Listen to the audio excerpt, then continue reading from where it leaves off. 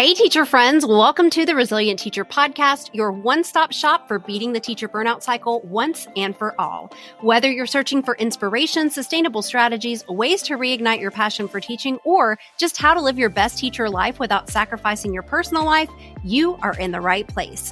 No cookie-cutter solutions here, just real, raw experiences and tips from other teachers who've been there, done that, to remind you you are not alone.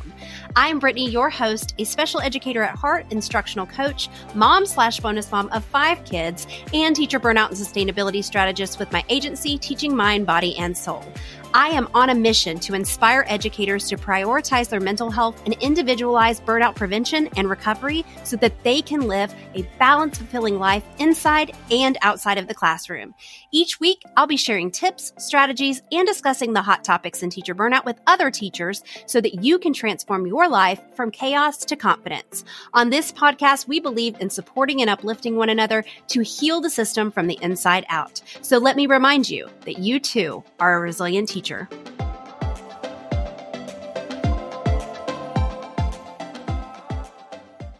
Before we get into this episode, I wanted to let you guys know that this is the first episode in the Systemize and Simplify series, which we will be releasing 2 episodes per week for the next couple of weeks to really hone in on this. And here's what we're going to be doing. First of all, today we're going to be talking about how to make more time when there is no time as a teacher and what might be eating up your time as a teacher. I know you're struggling with not having enough to be able to do what you want to do. You might feel like teaching is taking over your life or your work-life balance is just non-existent. And so in the second episode, I'm going to give you the 3 tips and steps that you can do to take back your control, elevate that energy, because if you're anything like me, don't have a lot of energy at the end of your day. We're also going to be moving from you being in this chronic obsession with to-do lists and helping you transition into repeatable and automated systems, especially when we get busy and especially when things get busier, like around the holidays or any time of the year, really, for teachers. We go back to what comes natural to us, and I want to help you get out of that. We're going to dive into ways to automate your planning so that you can feel less stressed about the actual content. I'm going to be talking about automating the template that you use to reduce that mental overload and some of my favorite one-stop shop automations, and even cover the 4 reasons why your systems and automations are not working to reduce your stress. And that one's a real doozy. So make sure that you're following along on your favorite pod player so that you will get updates when each episode goes live. So time, or the apparent lack of it, that's a recurring theme for every teacher, right? We've all been there. We feel like the clock is against us. And it's not just about managing the hours that we have. We explored this in episode 74. It's so much deeper, and it's an issue that's tied to really the sheer volume of our workload. This intensity can inadvertently turn us into these workaholics. We're constantly chasing the clock in the profession where, the to-do list never seems to shrink. So last week, we took a step back. We really examined this whirlwind. We discussed how to reclaim the reins in teaching, and we pinpointed the 5 areas where we can assert control immediately. But really, that's just the beginning. Today, what we want to do is delve deeper into the practical strategies that can not only help us manage, but actually create more time within our hectic schedules.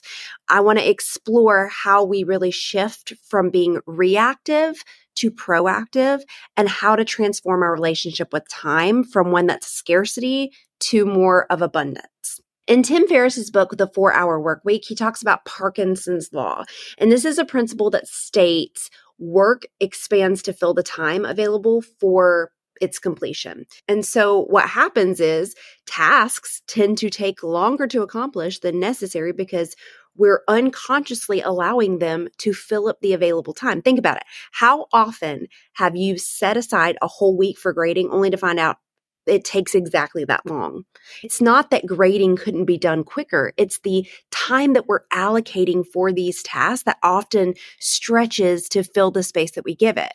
By understanding this law, we can start to see the power that we have over our schedules. If we give ourselves 2 days to complete a task, it's going to take 2 days. But what if we only gave ourselves 3 hours? This isn't about rushing through our workload, but it's about setting intentional, realistic deadlines that really push us to be more efficient and more focused. When we have a deadline or a specific amount of time to complete a task, we tend to stretch that work to fill that time frame, even if the task could be done quicker. One, because this principle really leads to procrastination. If we're given a week to complete a project, we might postpone starting it until closer to the deadline, which results in last minute rush.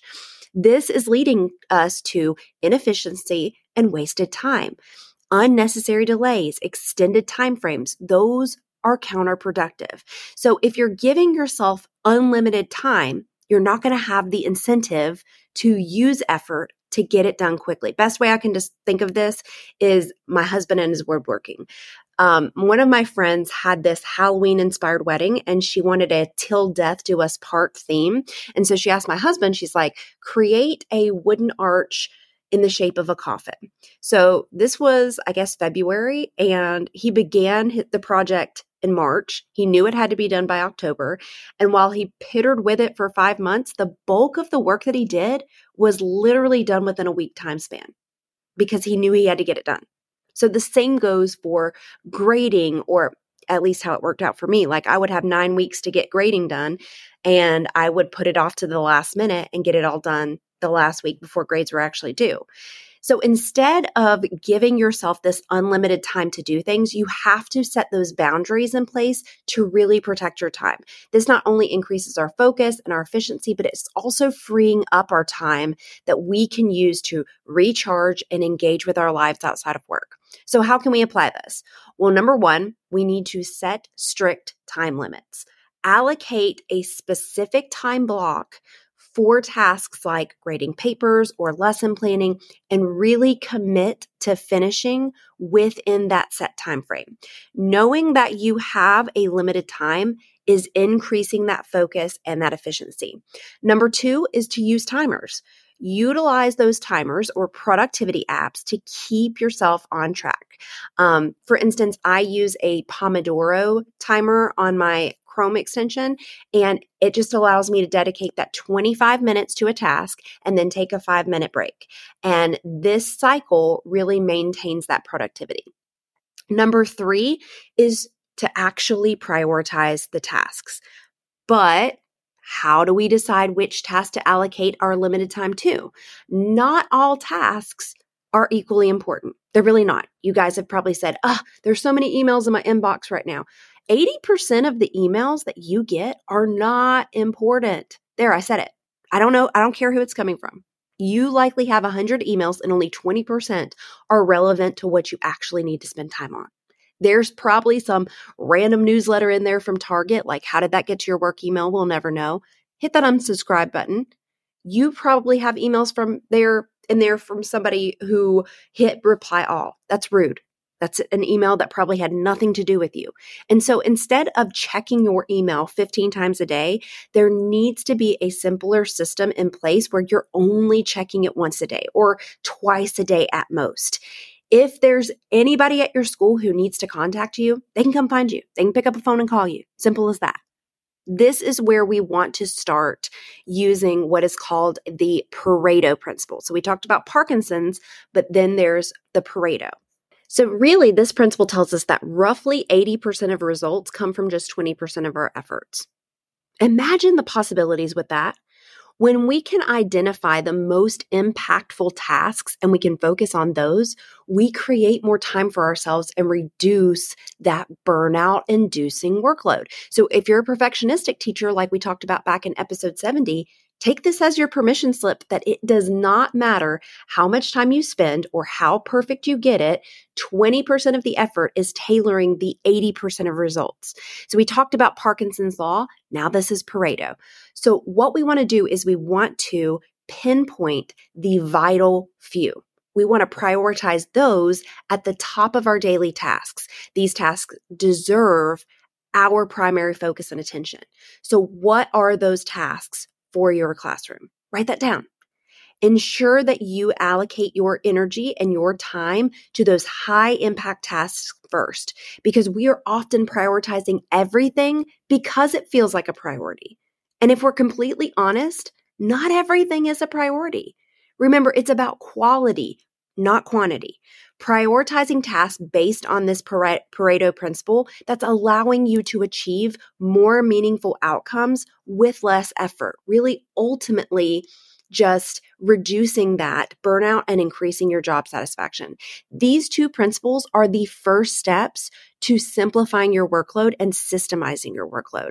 Find those top priority tasks as a teacher. What are those 20%? Find the block of time in your day, set that strict time limit, use a Pomodoro timer if you need to. It's really eye-opening what a timer can actually do for your productivity, and then commit to getting it done in that time period. It's about working smarter, not harder, and get those things done as a teacher that we actually need to do. Parkinson's law can be a real game changer, especially in teaching where that to-do list seems endless, but it's about setting those boundaries and creating a sense of urgency that can really lead to more efficiency. If you're one of those teachers last week who said, well, I don't really know what I can control when it comes down to my task, it is so liberating to hone in on that 20% that really moves the needle forward in your class. So I'm challenging you right now. Write down those top priority tasks as a teacher. And once you've written those down, come share them in the Resilient Teacher community. And if you're not over there, come join us. It's teachingmindbodyandsoul.com/support squad. It's completely free. And we're going to be doing a special event over there that I'm going to share later about in the series. Either way, write them down, come post them in the community for accountability. And I want you to see what other teachers' priorities are too. It's going to open your eyes. This might just be the thing that you need to see to realize that all of these tasks that you are putting on your to-do list, they're not in fact a priority. So that's where we can simplify. Speaking of to-do lists, in the next episode in the series coming on Friday of this week, we're going to be talking about moving you from this chronic obsession with to-do lists and helping you transition into these repeatable and automated systems. So if you have a teacher friend who is struggling, just don't have enough time to get it all done, or just get some value out of hearing this too, please do share this episode with them. Grab the link, send them a text, share it on your socials. I would love for them to take a listen as well. My goal is to help as many teachers as possible realize that they can actually thrive as educators and live their best lives inside and outside of the classroom. Don't forget, you are a resilient teacher. We're in this together. You've got this. Before you go, head over to teachingmindbodyandsoul.com/podcast to check out any links, freebies, and resources discussed in this episode so that you can start recovering from or preventing burnout and reigniting your passion for teaching. If you liked this episode and it helped you or made you think in any way, I know it will be for other educators too. So subscribe and leave a review so more educators can find this community as well. Did you know that you can have an incredible impact on the teachers in your life? That's right. All you have to do is share what you learned today. Take a screenshot of the episode you're listening to and tag me and post it in your stories. What do you say that we start creating a trail for more teachers around us so that we can start to make the change in the system of education, how teachers are seen and respected, and for ourselves? I look forward to connecting with you more on Instagram at Teaching Mind, Body, and Soul or TikTok at Miss Princess Teach. I am always looking for an excuse to chat more about burnout, resilience, and teacher support. I'll see you in the next episode.